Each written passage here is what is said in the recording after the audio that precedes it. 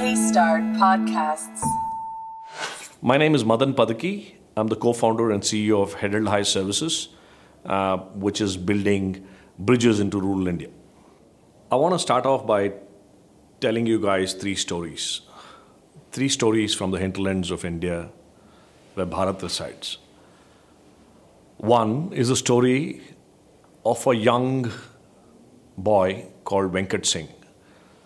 Venkat Singh, when I met him about 6 years ago, was 18 years of age, had never been to school, never held a pencil in his life, used to live in a remote village called Gule in Koppal district. Family of 10. None of them had ever been to school. They live on an unarable farm, together pulling about 3,000 rupees.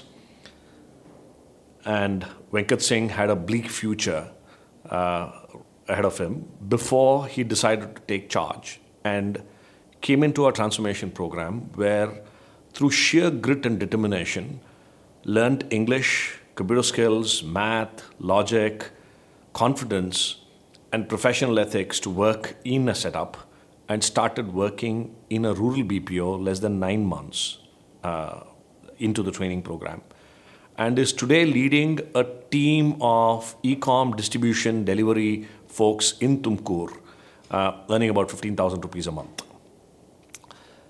What I learned from that, and I continue to learn every day, is that there is unlimited talent and unlimited potential that exists in every youth, in every person on the face of this earth. And it is only that they haven't got an opportunity to express their talent. And for many, they just die without knowing what treasures lie within.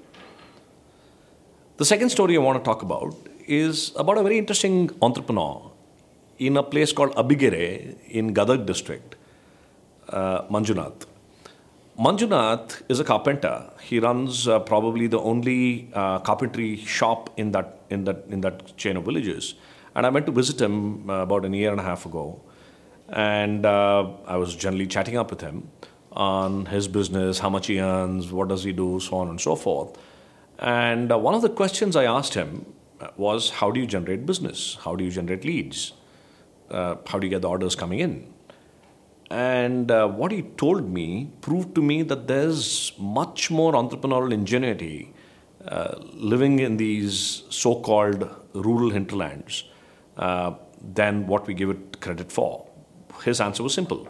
He says, listen, when I do a table or a chair or a sofa or whatever, the customers pay me about 300 rupees to deliver it to their homes. I put it on tractor, pay that guy another 100 rupees and ask him to take the most circuitous route to reach that village. And I put my nephew on that tractor. I have hand-printed bills which says this sofa is going to so-and-so's house, this is a number, and my number is this. If you want something like this, call me. And he says every delivery results in 3 or 4 leads that people who call him, and at least results in 1 sale.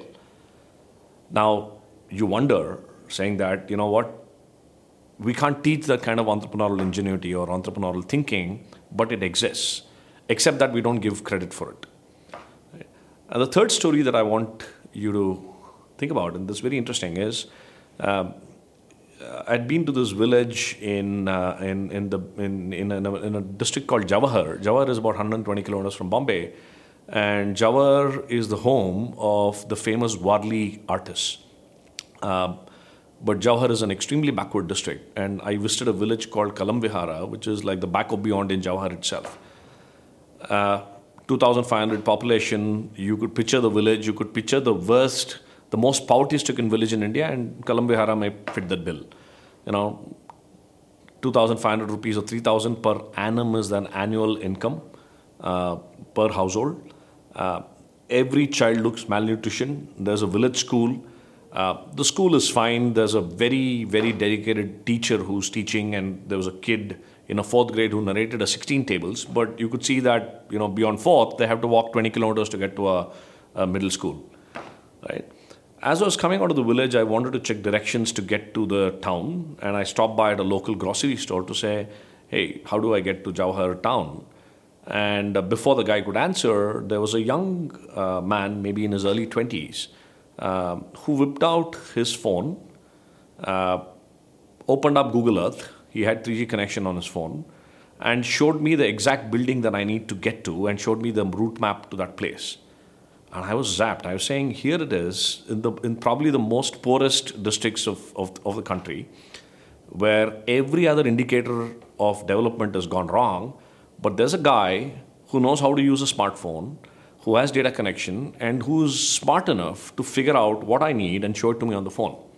And that's the power of technology. Across all of these stories, you'll find the power of human aspirations, that it is just not about roti kapda makan, it is just not about people saying somehow I will find a life, but it's about the hope and the aspirations that all of us carry. So if you take these four elements, if you take technology, how the penetration of the mobile into the villages is happening, if you take entrepreneurial spirit, which I can definitely place an argument that there is much more entrepreneurial resilience in the villages of India than what we see in the Bangalores and the Mumbais of India. And third, that there is immense talent available, except that we can't see it yet. And fourth, that there is a great surge of aspirations.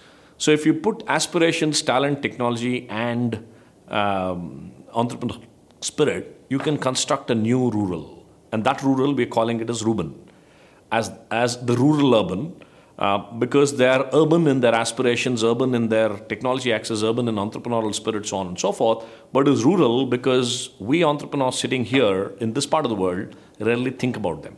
And I'm not saying think about them from a developmental perspective, I'm saying think about them as a market. There are 415 towns in India, which populations of 1 million people, from 100,000 to 1 million people.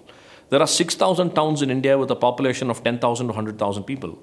That's about 300 million people living in about 6,500 towns across the country, for whom the access, the choice, and the convenience that we get in a Bangalore or a Mumbai or a Pune is non-existent. And I think if we as entrepreneurs start counting them as our customers and start building products and services that touch their lives and enrich their lives as the same way that our lives have got enriched here, I think we'll end up building a much better Bharat and a much better India.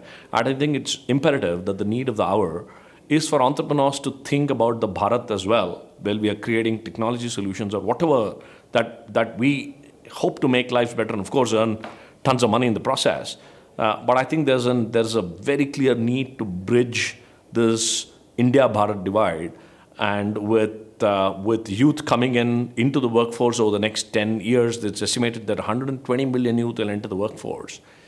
If that bridge is not built, if the chasm is not crossed, and if we are not able to create opportunities in those towns and cities, I see a future where there'll be anarchy on the streets.